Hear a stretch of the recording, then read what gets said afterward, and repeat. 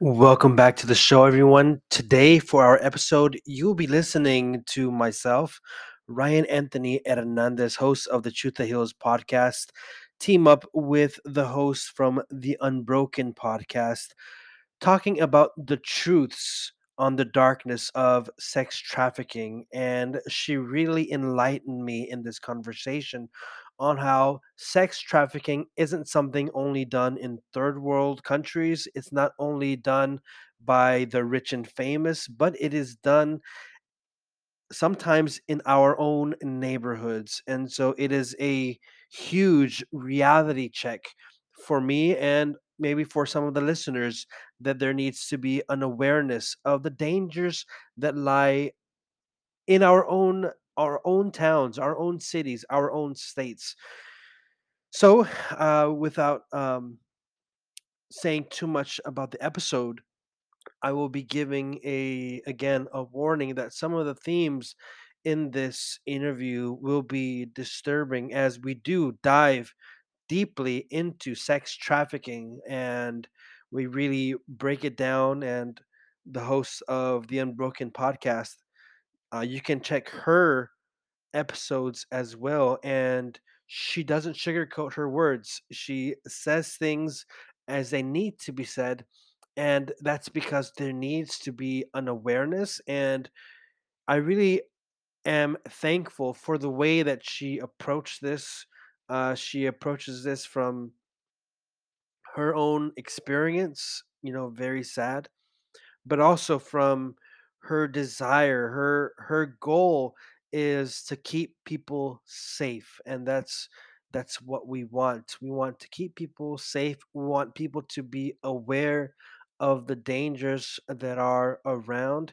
And I will end off with this, that again, a lot of the themes in this episode can be disturbing. So if you have children around, it's up to you if you want them to hear this episode. But like I said, it will be diving deep into the world of sex trafficking.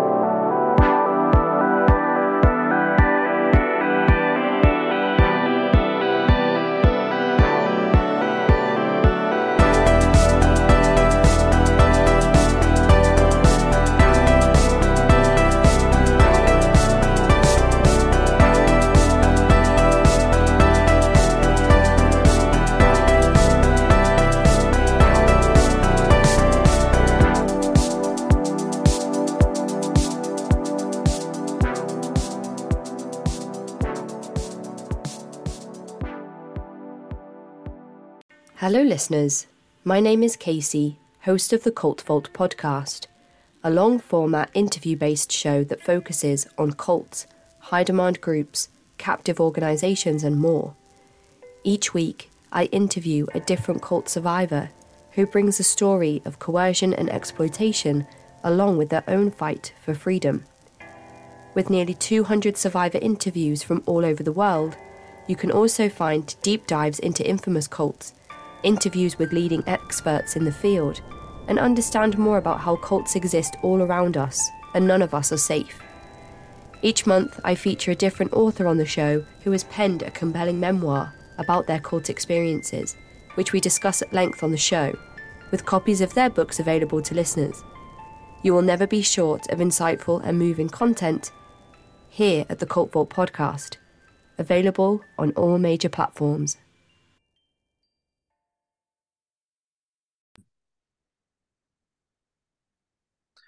Welcome back. You are listening to the Truth That Heals podcast. I am your host, Ryan Anthony Hernandez.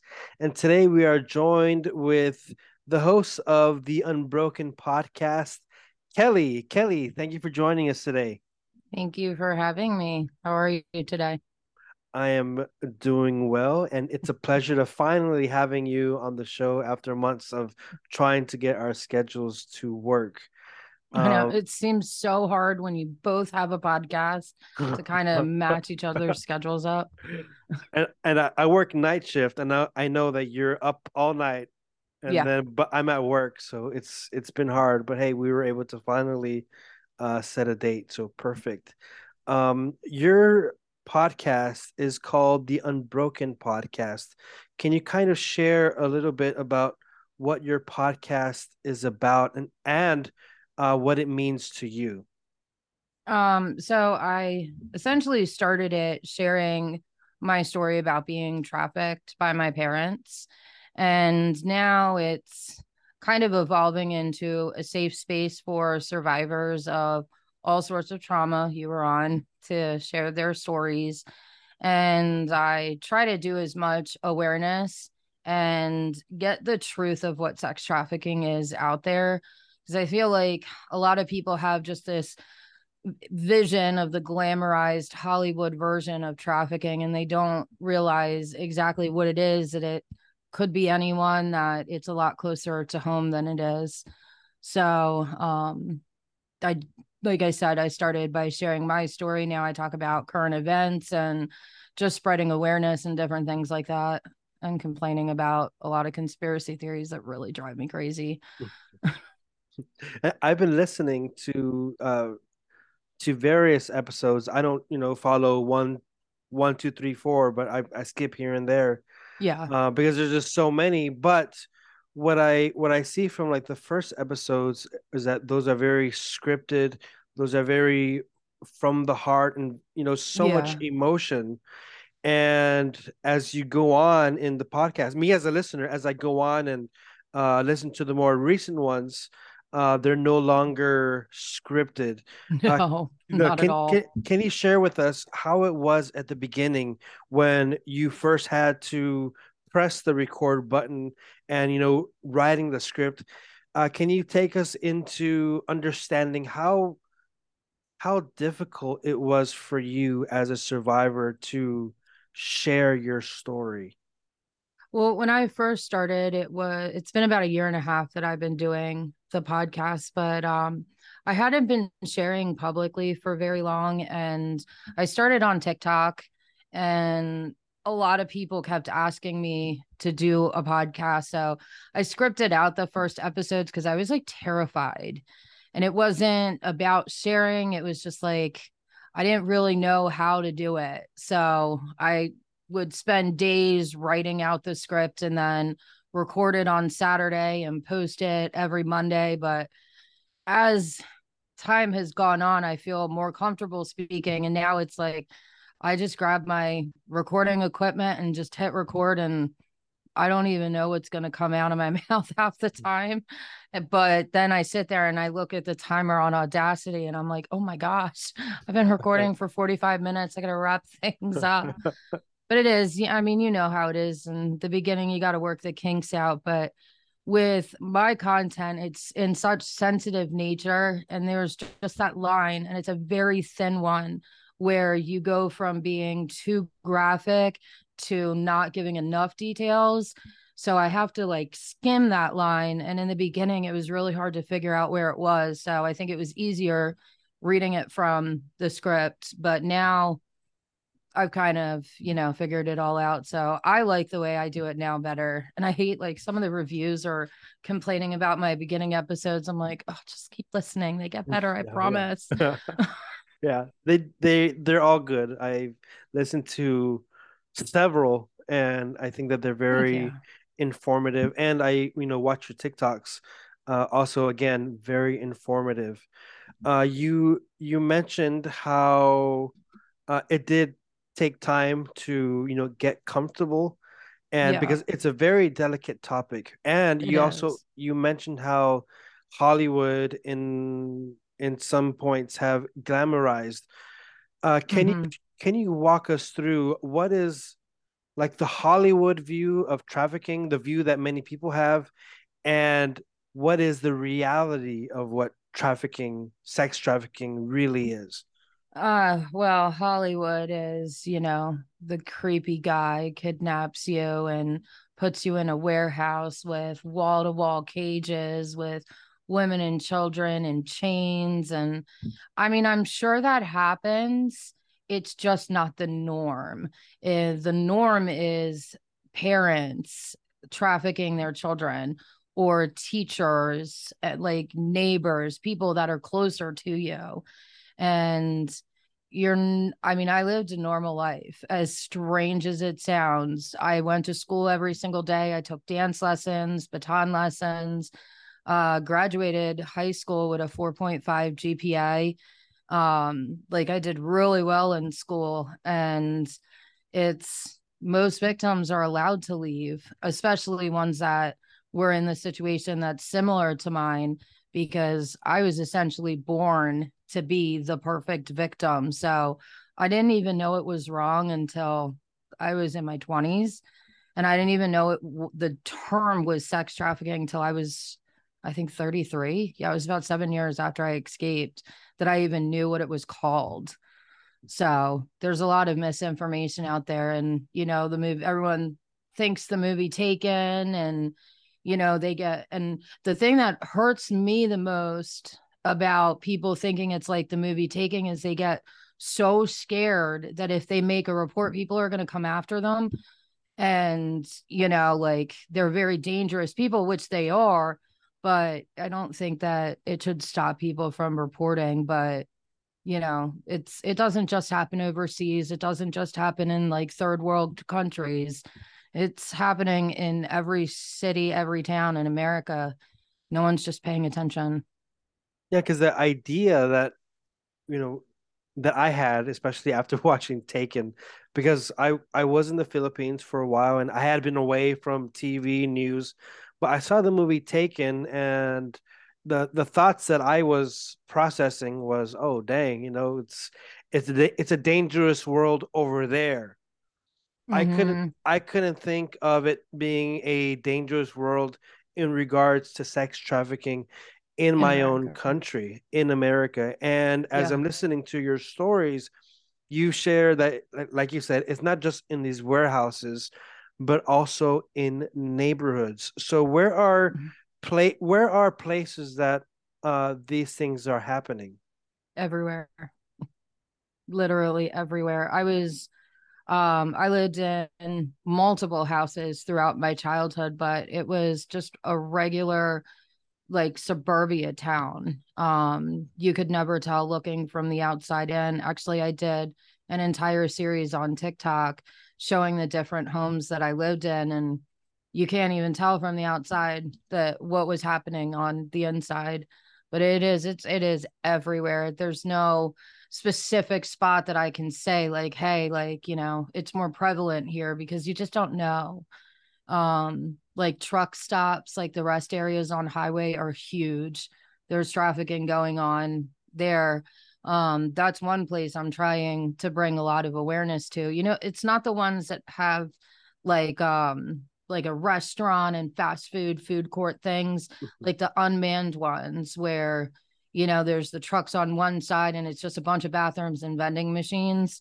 The traffickers actually buy tractor trailers and park with the rest of them. And then the victim just hops all around to the people that come up and want to purchase. So if you ever went to a rest area, I mean, think about it. You walk in, you go to the bathroom, wash your hands, maybe walk around, walk your dog if you have one, but you're there for like less than a half an hour. But if you actually sit there for 2 hours, you'll notice the same person walking back and forth to the bathroom. And that's just how out and open it is. Man, so you have been an advocate for victims and getting their voice, getting their power back.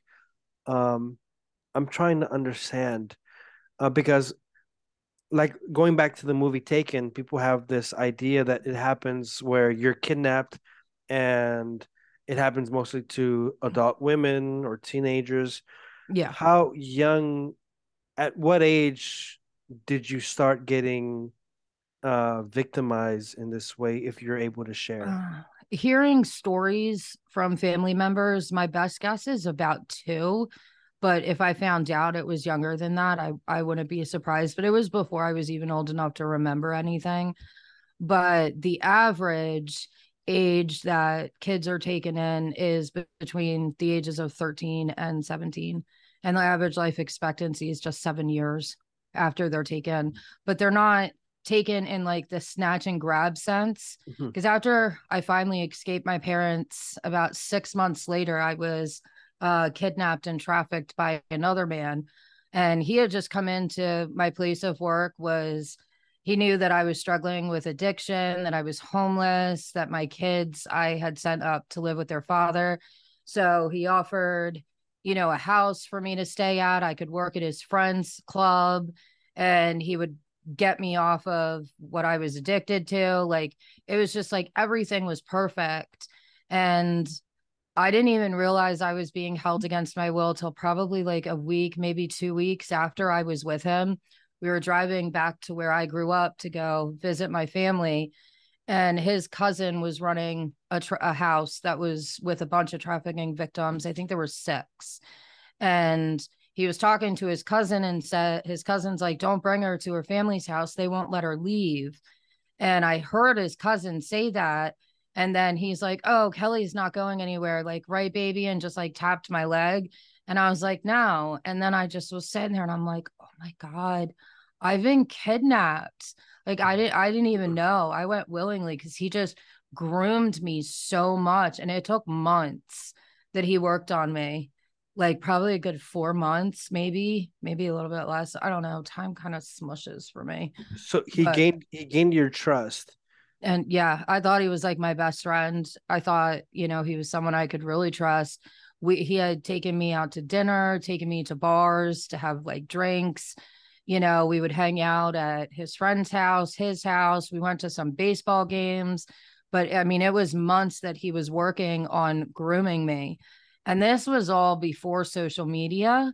So now with social media, the traffickers have so much more access to people, and it's easier to groom them. And with, TikTok being videos and the reels and everything being like so face wise, they're actually grooming kids to groom other kids. So, like, hypothetically, like a 13-year-old girl will be groomed and trained to talk to another 13-year-old girl on the internet who's struggling, might be maybe suicidal, being bullied, or have abusive parents. And the victim will talk the kid into coming and staying and say things like, well, you can come stay with me. My parents said it's fine. We don't really have the same rules. It's a different school. I get homeschooled, things like that. And the kid will run away to the friend's house, not even knowing that they're getting into a trafficking situation. So that's how they're taking kids, through social media. So it's like, I try to tell parents a lot, like, just because you see a child and hear a child voice, it doesn't mean that it's not someone trying to groom your children, because it more likely than not is. That's terrifying because It is. all that you're sharing isn't what we're used to seeing on Mm-hmm. the big screen. On the big Yeah. screen, it's like going back to Taken. I think what's his name? Liam Neeson's daughter is in Europe, and then a handsome guy comes up, and that's how the story goes. But And just offers to share a cab. And I mean, I'm sure that happens. I mean, I'm sure it happens here in the US. It's more prevalent in other countries, statistically wise, but it's over 90% of trafficking victims know they're traffickers. So the danger's at home and closer than people want to admit. And when I finally told, oh, excuse me, my brother, I Mhm. loved the way that he put it. He said that it wasn't that he didn't believe me, it was that it was hard for him to believe that our parents could be those kinds of monsters. And I love the way that he worded it. And I think that's a problem a lot of people have, is it's not that they don't believe it's close to home, it's that they don't want to. And Mhm. it's hard for them to, because it's like, I told a childhood friend and her first response wasn't like, oh my God, I'm so sorry that happened. She was like, but I slept at your house. And I'm like, yes. And it didn't happen the night you slept over, but it happened every other night. And a lot of people knew my parents. They were very loved, very admired, pillars of the community, president of the homeowners association. Nobody wants to believe that they were the monsters that they are. And I think society has that problem too. They want it to be only happening with the rich and the famous on an island in the Caribbean because they just don't go there. They don't put their Yeah. kids in those situations and they feel safe, which is fine, but it's a false sense of reality and a false sense of security. So that's what I'm trying to do. Anyways, Th- it's hard. That's Not very, everyone wants to hear it. it's good that you're putting that out because yes, those things do happen, like in the islands and all that. It's a reality. Oh, However, yeah. you're bringing awareness to look at the dangers that are nearby, near your neighborhoods, near your home. That's what you also should be worried about. And you were talking about your parents, how they came off as being good parents. They came off. It's a Yeah. facade. It's a mask. And I Hmm. was I was listening to one of your episodes recently, and I think you were sharing how you're in a class and the teacher, or there was a talk where uh Oh, yeah. So, yeah. one of the kids in my school, that was in my class, his father was a police officer, and they came in and did the good touch, bad touch, and, told us about, bathing suit parts and all of that stuff. And they said it's okay when your parents give permission. And what the police officer meant, I'm sure, was doctors, if Mhm, like get parents giving permission. And I mean, back then in the 80s and 90s, nobody knew what trafficking was. It was very, very rarely talked about. But I went down to the principal's office because, like, it was like the questions the kids were asking, like I always thought it was normal. I thought other kids weren't talking about it because you just don't talk about it. Not that it wasn't happening to them. I thought that they were doing it, and it was just that thing no one talks about. Like nobody really talks about what color underwear they bought at the store, like that kind of thing. mhm, So when I went down and talked to the principal, because the questions they were asking was different than questions I was wondering, the principal called that same police officer in, told the police officer everything that I had said. And I talked with the officer for a little bit, and he went and talked to my parents. I don't i don't know what was said to my parents, but they came back. The police officer never came back. The principal just said my dad was coming to pick me up. And it took years for me to like connect these dots. Like I know now that I just wasn't believed, and they probably said so many different things to get, the officer not to believe me. Like mhm, she's has delusions. I mean, I was diagnosed with bipolar at the time. um but the child me just thought, I told a police officer if it was bad and it was wrong, they would have done something. So every time I told someone and nobody did anything, it just kind of solidified it for me as a child that this was completely normal and it wasn't wrong and everyone does it. Because like I would be taken to parties where I don't know exactly what to call them, like viewing parties almost, but it was like a bunch of traffickers that would bring their kids. And I loved going because I had friends, I got to see other kids and got to get my hair done, my nails done. Like it was just such a fun time in the dressing room. But they would essentially just swap us kids around, and it was just kind of like a little way to network. So I seen other kids have it happen to, and they seemed okay with it too. So there was nothing in my entire life until I was, like I said, in my 20s, that what was happening to me wasn't normal. I just thought it was a mhm. job ish, not really a job, but And so, and you said that how, you did speak up, you did try to, bring it up to a teacher or, yeah, and when there was no action being done, that kind of solidified that this was normal. Now, exactly. let's say there's a teacher today who gets approached by a victim. What should that teacher ask, or what should that teacher or uh, you know that guardian look for, or to protect the child, instead of thinking, oh yeah, she's making it up, or this is all just storytelling, or she's just bipolar, and It's Yeah. not really happening. Well, the biggest thing is it's the signs you would look for in a child are very similar to abuse. Not to minimize it, but it's essentially being abused all day, every day. So, talking to adults that I knew back then, like they said I was always wearing long sleeves, like and pants, even in the hottest days in the summer, like during heat waves. When we would be at like my brother's soccer games or out in public, I would always like want to hang out with someone that was not my parents. I never wanted to go home. When I would babysit, I would always ask if I could like spend the night.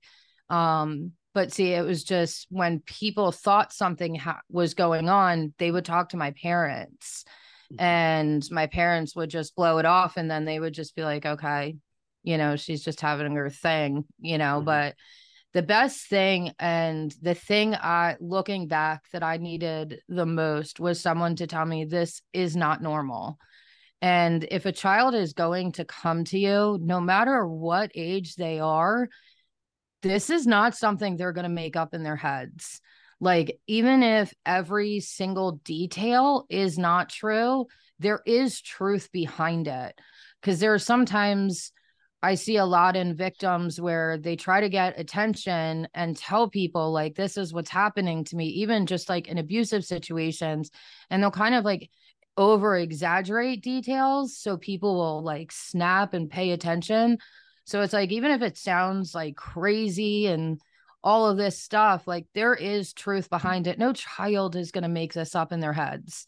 I mean, they're not going to watch a movie like, like there's truth behind it. So always believe the child and let them know that it's not normal. Because that's the one thing I never had. Like my aunts and uncles never, like they knew, they taught me how to cover up bruises, taught me like how to be able to walk when I was in pain to make it not look like I was in pain. So I never had that. Like I never had one person sit me down and be like, this is not normal. I had everything else, just not that. And I was listening to that episode Yeah. where your father does get approached by the was it the policeman, right? Yeah. And I was it's very disturbing because your father, I think you're sharing that he took you to the woods. Yeah, afterward, oh god, excuse me, afterwards, Mhm. he took me to his office and held, I don't know if I can say it on here, but a pew pew, like, to Mhm. my head, and told me never to talk about it again, and then dragged me out into the woods that was behind my house and had me dig a grave, and then told me to stand in it and said this is where I would be if I ever talked about it again.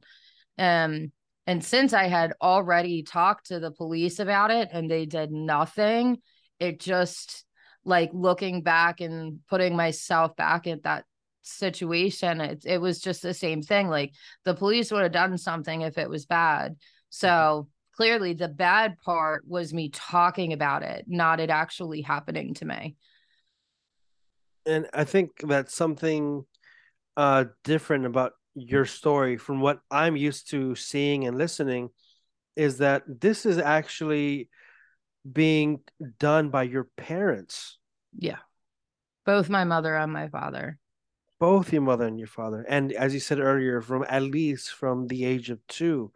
And so that's not what people are expecting. They see a from what they think is a happy family, Mhm. a father and mother who are parent of the year or whatever it is.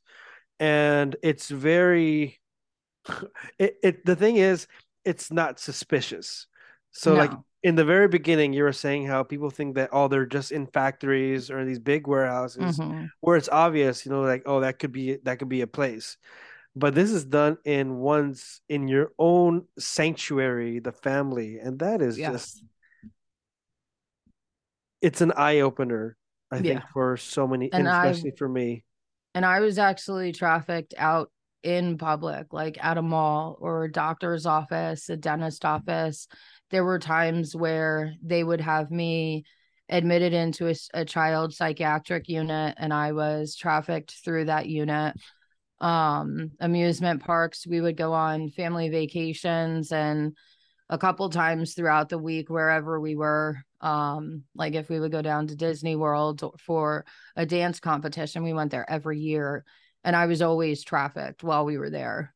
And there was one night, um I remember I remember them telling me the story over and over again, that I woke up and I was crying for my dad, saying, help me. And I had like 105-degree temperature, but that it didn't happen. It was, I like was trafficked. But it's like, if I remembered things, they would gaslight me and like do the same kind of mind manipulation that, that the cults do, Mhm. and tell me like just give me false memories. So when I would spend my weekends with Maxwell and Epstein, when I would remember like going to the different places we went to, if I brought that up to my parents, they would say, "Oh yeah, your grandparents took you," but it wasn't. They were like, they're not my grandparents, but that's like my parents would say that it was my Grampy and Grammy that took me, but it wasn't. It was someone else. So it's like, it's really hard because like I literally would sit down with psychiatrists and therapists as an adult, and I'm like, I don't remember anything right. Like it's everything's just so jumbled in my head. So it's Mhm. taken a lot of therapy to kind of make sense of everything. Yeah, there's so many pieces in the memory, and you're explaining Yeah, how, your body is telling you one thing, that you went through this, that you saw yeah, these people, and then your parents are telling you, no, it's you just had a fever. So that's very, and yeah. that's, man, it just pisses me off that, that a I mother and was father would, I was would young do too. that. Like I was like 10, I think at that time, 10, 11, 12-ish. But yeah. Can you walk us through, because you said that it would happen like in public places. How do they get away with it, when it's done in public places, to not look Because suspicious? because it's just so quick. So, I talk about the mall a lot. And so they would bring me into a store, and then they would distract me with something, and they would leave the store and leave me behind. And then I would go up to the person that worked there and say, I'm lost. And they would put over the speaker, like, with the parents of so and so, please come to whatever store. And then someone from the ring, there's so many different names for this person, like this part of the ring. I call it the babysitter. Hmm. They would grab me, take me to an undisclosed location. The sale would happen. And then the babysitter would take me to a different store, and they would leave me at that store. And then I would go up and that to the, person that worked there. And then my parents would come in and pick me up. But this whole thing would take like 2 hours. So they would make like I would be left at the store for like 45 minutes. But it's like nobody really pays attention at the mall. They're looking at the stores, they're, going in and out. So no one really like thought anything, I guess, when they heard that I was lost twice, because they just didn't remember. No one really pays attention to the name to Hmm. hear if it happens over and over again. But it was the same thing in amusement parks. Like we would, like if it was the zoo, for example, we'd be at like I say giraffe because giraffes are my favorite animals, probably because I'm so short and they're tall. But we would be looking at the giraffes, and they would walk away while I was paying attention, and then someone would come get me and take me to the buyer, and then they would take me back to some random place, like the antelopes or lions, and then that's where I would meet back up with my parents. So it's just so quick, you don't notice, and it's always in a very crowded place where people are, paying attention to their own lives, which is totally fine. I'm not trying to shame anyone, but I mean, the mall, it happened a lot during Christmas shopping season. So everybody was shopping, but that's how they get away with it, because it's so quick. It's just leaving the victim and then someone grabbing them, and I mean, if you see a kid walking in the mall crying, you just assume that they wanted a toy Yeah. or something and they were told no, or they didn't want to leave, things like that. So it's very easy to have it done in public. It's actually easier to get away with it in public than in private. Wow. not like easier to Hmm. get, like, for people not to notice. Hmm. And so from like the age of 2 up to what age were you with your parents before you ran away? I went to a battered women's shelter when I was 26. Okay. So, and that was the last I've ever seen or talked. Well, not, well, basically the last time I seen or talked to them, other than when I got my restraining orders, Okay. which were the best things I ever did in my life. I love those things. I have them framed. Good, good, good. Um, when you found out that what was happening was actually abuse and trafficking, because you mentioned how, at that Yeah. age, it's a, no one doing action to protect you solidify that this was just another day of normalcy. What was it that, or what were the things that helped you to open your eyes and to understand that enough is enough and this is wrong? So I was going to domestic violence support groups for something unrelated to my parents. And at one of the first meetings that we went to, they handed out the wheel of power and control. And it basically, it's a wheel, like a circle, and it has little rungs on it with all different forms of abuse. And I can remember reading it, and when I got to the financial abuse report part of it, they were talking about how you never get to hold on to your money, that you had to ask for money, that you're given an allowance. It started clicking. And then I just started reading it, and I can remember crying, and the facilitator was like, are you okay? And I'm like, I think I'm being abused by my parents. And she was taken back because that's not Mhm. why I was there. And I started opening up about things, but I didn't know it was trafficking for many years later. I knew what was happening, like when my husband was in Afghanistan. It was about 2 years after my escape. I just told him that my parents, they would rape me, and they would allow their friends to rape me. And that was just what my mind thought it was. But as I started down the road of recovery, I was in a lot of domestic violence support groups, and I felt like a fish out of water. Like I just did not feel normal. And I didn't feel like I fit. Like it was always the ex-husband or boyfriend. So then I tried a couple of sexual assault support groups, and I still felt like a little out of place. I didn't feel like it quite fit. So I started looking up things online, and I kind of related to a lot of cult survivors because of the mind control and the control aspect. And I can't remember the name of the organization, but they said that they did not think it was a cult, that if it could have been a cult of one, Mhm. that my father was the leader, and it was just like within my own family, like not, the typical cults you hear about. But I found a woman's blog, and her daughter had answered an ad for a photo like modeling thing, and ended up getting kidnapped and taken into trafficking. So the woman wrote her entire blog because she got herself kidnapped so she could get her daughter out. So when I reached out to the woman, she told me it was like a different site to go to. It wasn't her regular blog. Like she had a couple of them. And she said his name, and it was my father that actually took her and her daughter. He owned some hotel somewhere with a buddy of his, and they would trap and take girls that way. So they would think they were going to go to this job, and they would go multiple times and have photo shoots. And just one of those times, they would just take them and they'd be trafficked.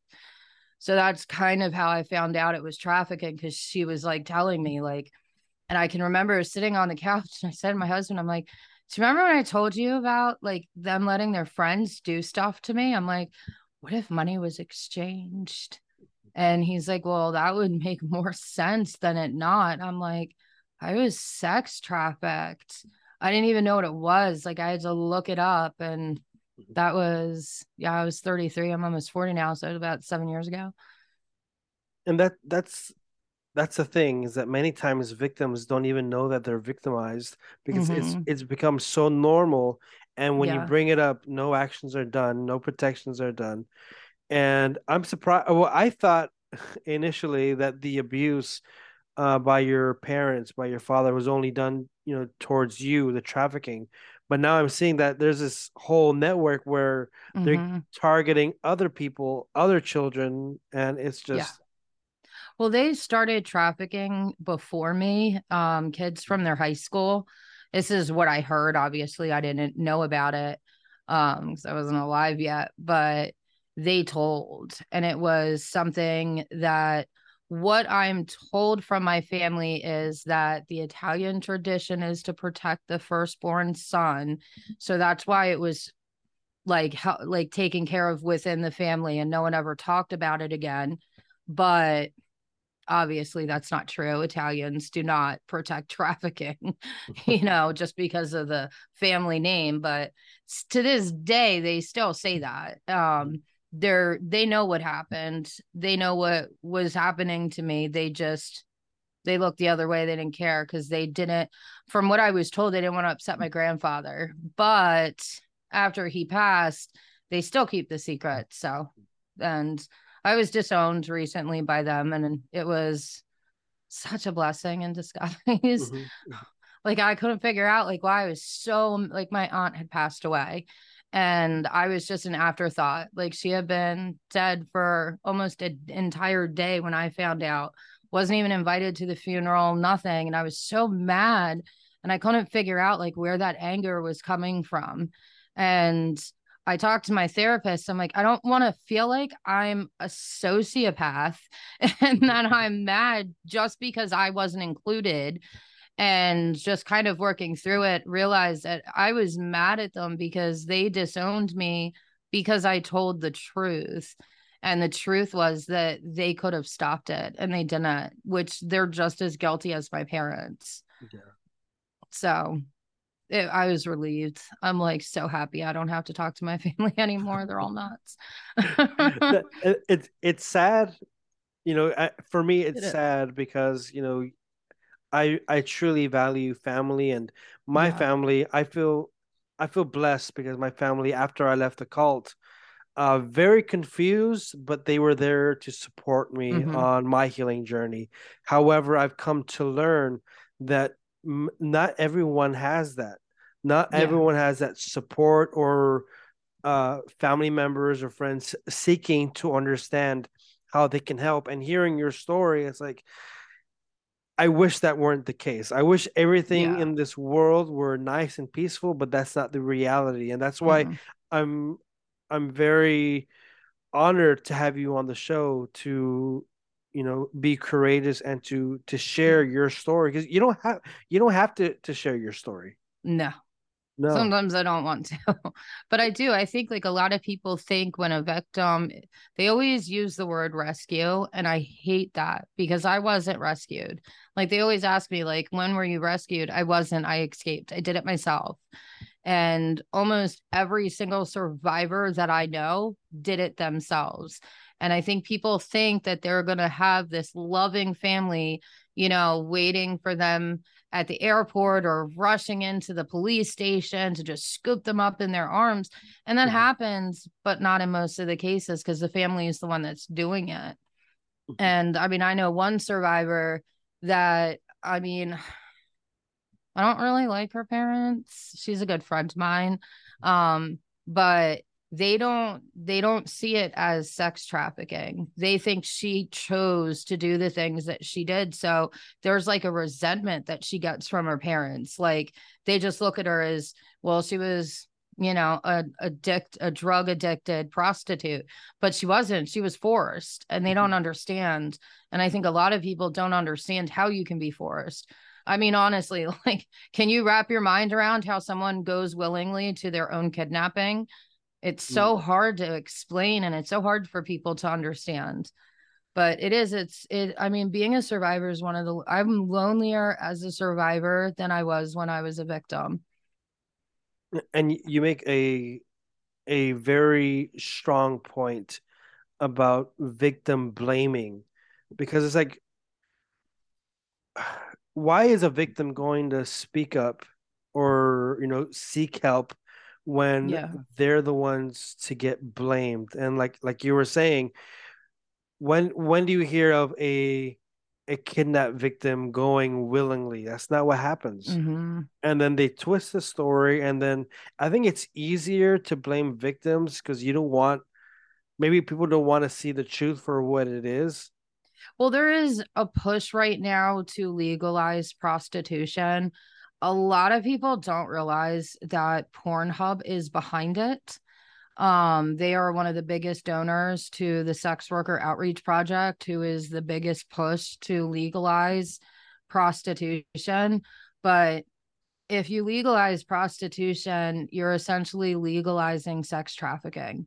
Um, Labor trafficking is also part of human trafficking, and nail salons are huge with labor trafficking.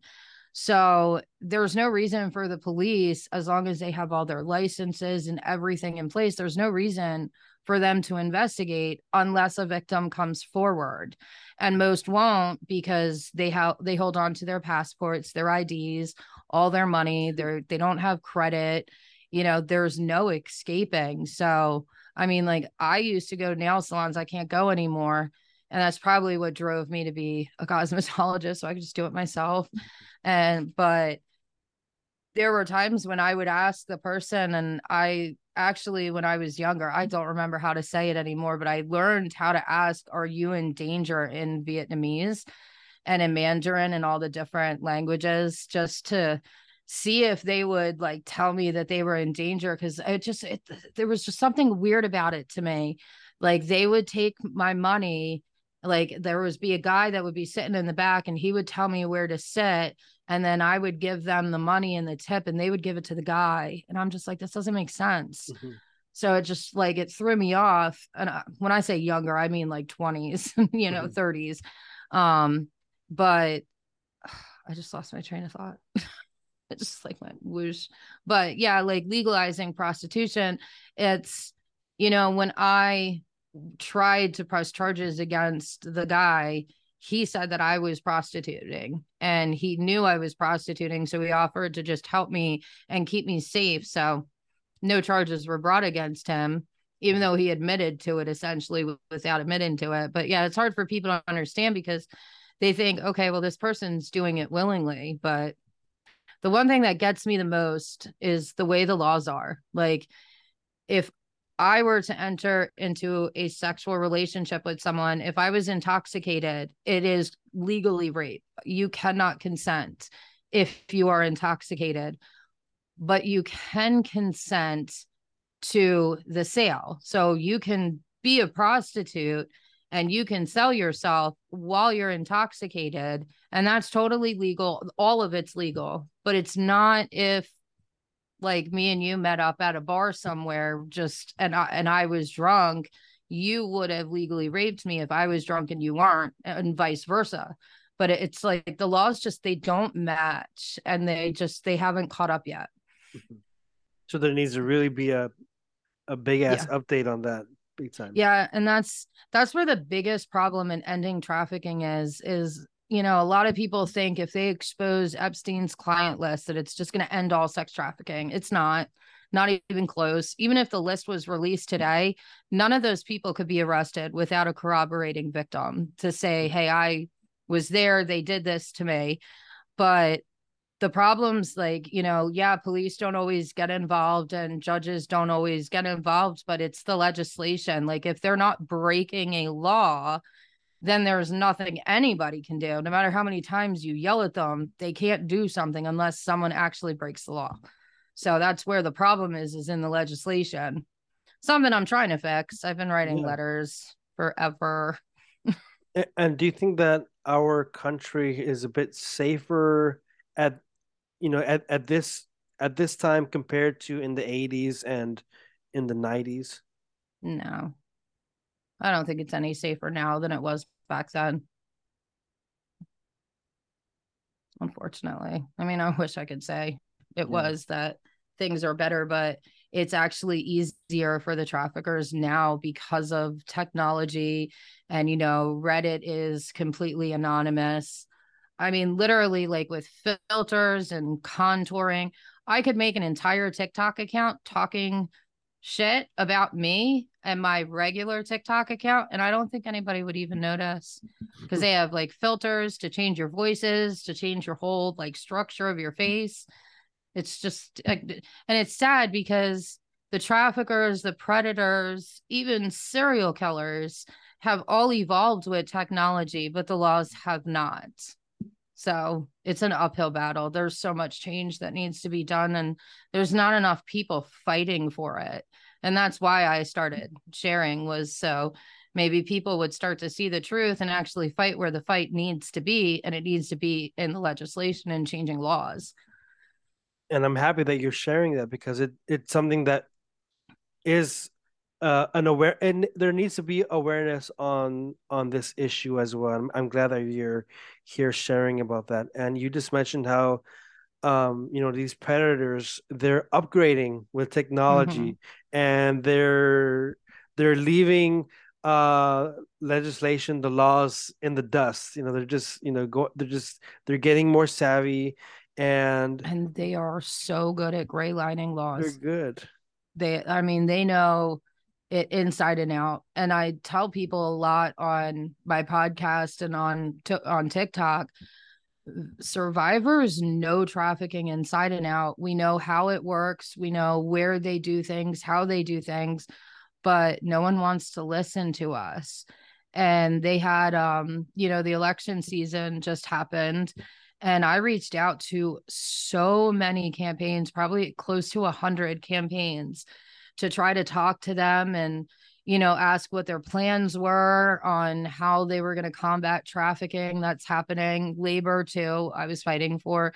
One got back to me, and it was Carrie Lake's campaign that was running for governor.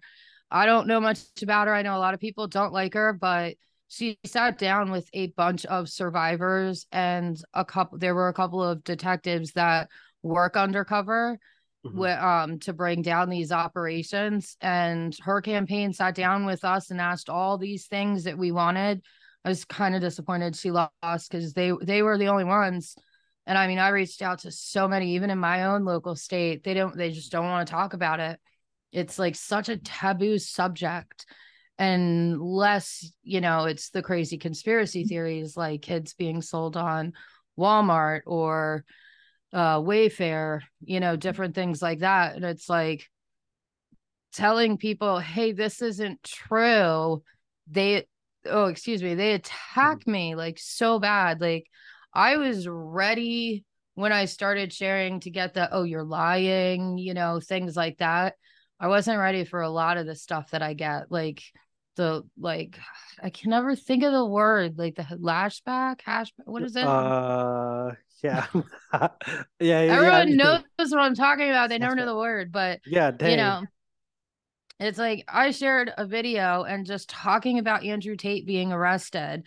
And the more details that are coming out, I mean, there was victims that were branded. He was bragging about doing what he was doing. And I mean, obviously, I still believe in innocent until proven guilty, but like I'm getting so much hate for just reporting that he was arrested. I even have people telling me that he wasn't. I'm like, Yeah. lawyer confirmed it.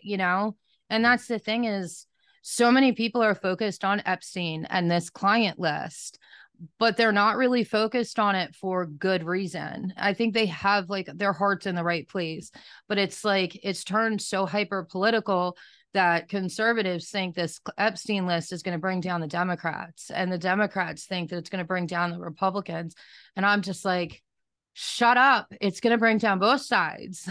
Hmm. And the politicians, yeah, I was trafficked to some of them. I wouldn't know who it was. I was a child at the time, but they were just a small portion. I mean, most survivors never meet a politician or a celebrity in their entire life.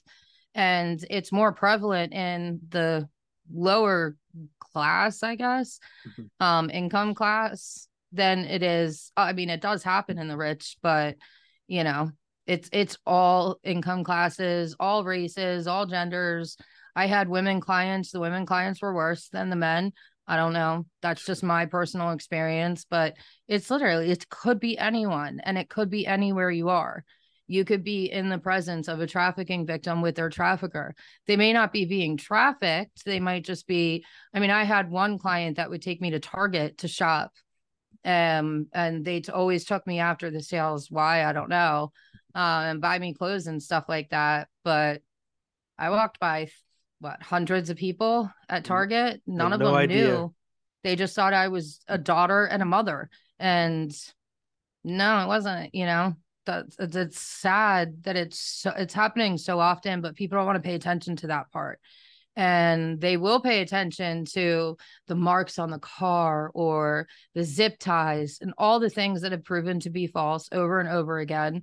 The likelihood of that being trafficking is slim to none. If it was, you would hear more survivors saying, I walked out of Walmart and I found a zip tie on my car and I was in trafficking, but they're not saying that. They would be coming out in droves, and you don't hear anyone. Like, I have never heard a single story confirming that somebody got out of trafficking, escaped trafficking, had been trafficked for months, years, or whatever, and say it all started with a zip tie on their car. And police departments, the anti-trafficking organizations have all said this is not true. And I know the money under the windshield, that's a carjacking thing. It's not trafficking, but even on TikTok, this one girl, oh God, this video is like ingrained in my brain. Mhm. She had a mask on and it was black and sequiny. And she's like, oh my God, guys, I was just almost trafficked at Walmart. I'm so scared. I didn't even have time to take my mask off. And I'm just sitting watching this. And I'm like, but you're so scared you didn't take your mask off, but you stayed in the parking lot? Like, you weren't almost trafficked. You were maybe almost taken, but I mean, there's creepy guys at Walmart, and sometimes they're just creepy guys. There's women that are just creepy women. Yes, there are traffickers there, but you know, they could befriend you and say, hey, I've got this job. And that's going to be how you're the more likely way that you're going to be taken. Like, Like, okay, so what I'm getting is there are creepy people oh God, yeah. that who are I'm a going creepy to. person. I mean, there are creepy people, and like at Walmart. I mean, that's rare. Where that's a rare thing where you're gonna find creepy people at Walmart. Anyways, there are creepy It's people. really not though. Like Walmart's a really weird place. It is, but what I'm trying to get to is that there's creepy people everywhere. But Exactly. when it comes to trafficking, the Hmm. the the style is to be non-suspicious to win you over. Is that Yeah. how Hidden I'm in getting? plain sight. Hidden in So, plain sight? do you ever see? I don't know if you have it there. I live in a college town, and they have like on the side of the road, like college students make 1,000 to 2,500 a week, like in the grass at Mhm, like intersections. You know what I'm mhm. talking about? Oh yeah, yeah. Those are ads that sex Mhm, traffickers use. It's usually like when they do, it looks like a regular job. They'll meet you, do an interview. It's usually someone that's a victim that has moved over to recruiter that'll go out and meet with you. And they'll have you do some tasks and everything and build your trust in them before they actually take you. But the ads usually have a targeted age, a targeted gender. So it'll be like, girls 14 to 17 babysitting mhm, or modeling. I mean, I was talking to a friend that I was at a club and someone came into the bathroom and said to me, like, oh, wow, you are so beautiful. I really want you to be a model. You would be great for the runway model. And I walked out and I said to my ex husband, we were dating at the time, I'm like, this person wants me to be a model. I'm 5'3". No, they don't. Like, mhm, there's no way that because his sisters were in that industry. His sisters weren't trafficked, but they were models and music videos. But I knew they like tall people, you know. So I said to him, I think you should come with me. And I went to this place and it was just like, I don't want to say like a warehouse, but it was like a business thing. And there was this like makeshift runway that they had me walk down. And they're like, well, this is a modeling school that we have, and you would spend the night. And it was traffickers. I was already being trafficked and then targeted by traffickers. That's how common it is. Shit. They were trying to take a victim they didn't know was a victim. But what would have happened had I actually gone to this modeling school? That's when I would have gotten taken, was after the modeling school, when I trusted them. And that's the common way that people are taken, if it's not a family member that does it, or a coach or an uncle. Mhm. So it's So very enlightening that you're bringing this up because people need to make understand exactly. what is human trafficking, what is a carjacking, and Yeah. And if you're to answering an ad for a job and that interview is at a coffee house, bring someone with you. And if they're not okay with that, it's not really a job. No one's going to interview you at a coffee house. It's very sketch. yeah, Usually, if you're interviewing for like an office or even a modeling shoot, like always bring someone, because if they don't let someone come with you, it's because they want you alone, and they exactly. don't want you alone for good reason. So, but I worked in the restaurant business my, entire adult life, because I was allowed to work while I was being trafficked around Christmas time. So it didn't look weird that I had a lot of money to spend on Christmas gifts on my kids. But they, I would go to the restaurant and have the interview there. But it's like, it's just, if it's something like that and they want to meet you at a coffee house or somewhere like that, I want to go, but I know too much. So, So to kind of like start wrapping things up, I had just a few last questions. um You did mention how, getting on TikTok, there are so many people who you were prepared for the people to say, "Oh, you're lying, you're making this up," but there's just so many different people engaging with you because I follow you, and mhm. man, there's just so much engagement. And Yeah, I'm not sure if it was in one of your podcasts or in one of your TikToks, but you were mentioning how sometimes the people can be so demanding and wanting victims to speak up, but you brought something that enlightened me, because you're saying that victims, if they don't want to talk, that should be respected, and they should have exactly. their space. But if a victim wants to speak up, then they should have that right to speak up. Can you walk us through briefly how it was before you spoke up, and how speaking up helped or evolved your life, changed your life? I mean, I shared my story the first time at an event with the anti-trafficking organization here. I actually have part of the program tattooed on my leg to remember it. And it was called Just One, because I said all I needed was just one person to call and tell me it wasn't normal, and it would have all ended.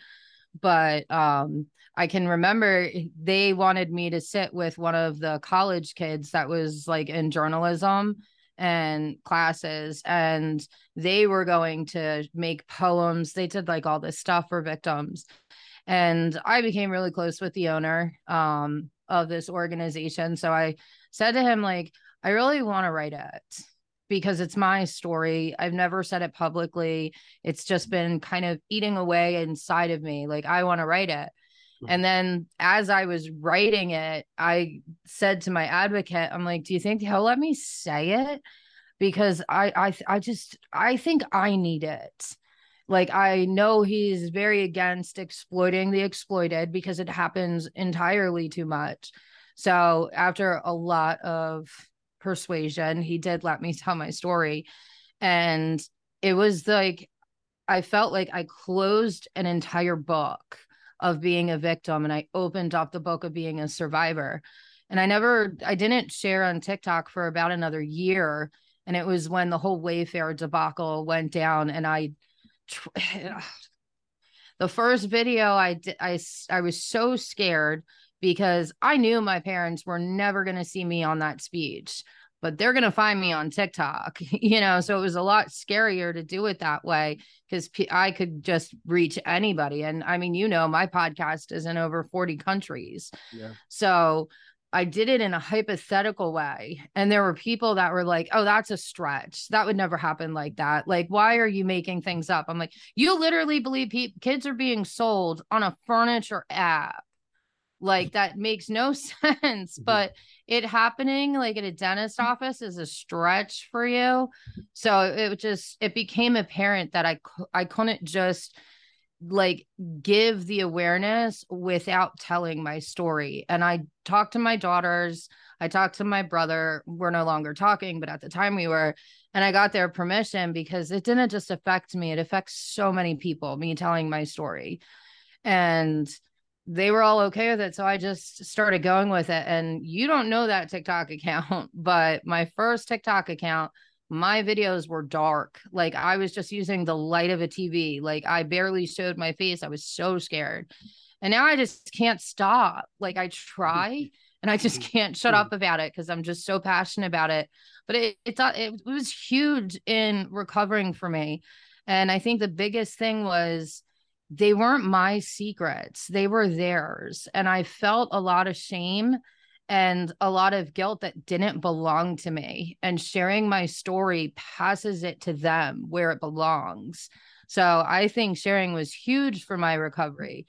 But I also had to be in the right headspace for it. I don't think a year after I got out, and escaped that I would have been ready to go out and start talking and doing TED Talks and speaking engagements. I had to do a lot of healing to get to the point where I was okay. But I mean, other survivors, if they want to share their stories, I mean, you've got that strength inside of you already. You used it to survive as long as you did. But you share your story when you want, how you want. It's yours. It's a very intimate thing. And I think people don't understand that because my one friend, she put it best and said that I look like a zoo exhibit. And people ask me like if I had STDs, ask for like if I was supposed to pretend to enjoy it, like things you wouldn't ever ask someone. And it's like if someone's house gets burglarized or they get carjacked or any other crime, they're not doubted. They're not asked all these crazy questions. They're not like people aren't demanding them to give details. But when it comes to trafficking, they do. And I need that stigma needs to be broken and they need to start respecting that I have to relive this trauma every single day. And I don't tell all. I mean, a lot of people say, like, wow, you know, you tell all, and I don't. I have to keep so much stuff to myself because I don't know how to say it out loud and I don't want to because it'll be real. But I like, you got to trust us survivors. We share what we're ready to share when we're ready. And I don't let anyone force me around. I don't. I was controlled my whole life. I'll be damned if someone controls me now. I mean, my kids kind of do, and the dog definitely does, but she's really cute, Okay. you know. uh, But it is. It's like when survivors want to talk, listen and don't force them to say things they don't want to, especially like this whole Epstein list. It doesn't exist the way people think that it does. And if it were to be made public, nobody thinks about the victims and how it's going to affect their lives. Like if my parents' names, like if I said it right now and someone from my daughter's school heard, what do you think they would do to my daughter? They'd bully the shit out of my kids. So I keep a lot of things to protect myself and to protect my children. And I have a right to that. yeah. It's my story. I own it. It's mine, you know?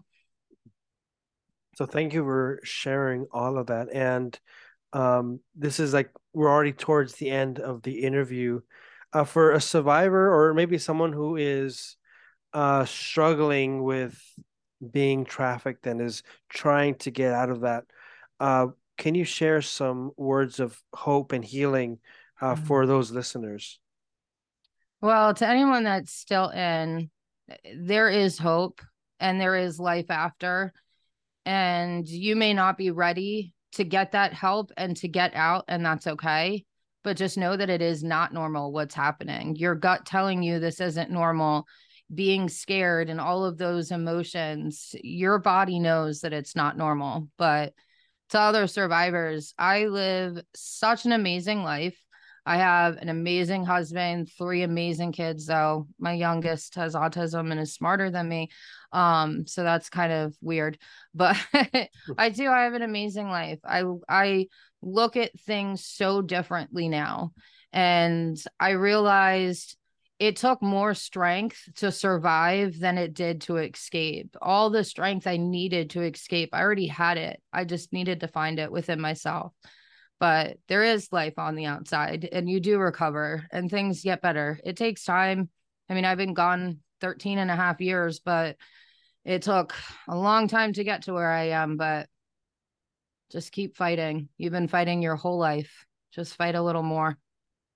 And thank you for that message, because that not only goes to those who are going through sex trafficking, that message goes to me, Mm-hmm. everyone who's going through abuse or Yeah. through coercion.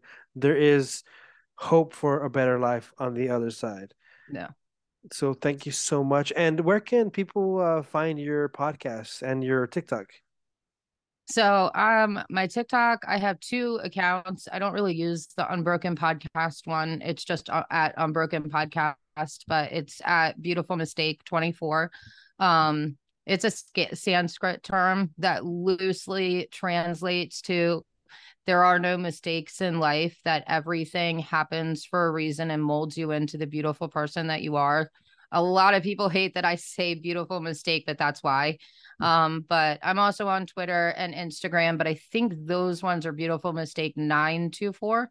That's the date I escaped, September 24th. So Okay. it's just different variations of that. But if you find me on any social media, I have a link tree in my bio and it links to all my other social media. I also have my email in there if there's any victims or survivors that want to reach out, that need resources or just somebody to talk to. So, And I'll be adding that on the show notes. So yeah, if anyone wants just to look for it. don't add my burner Twitter.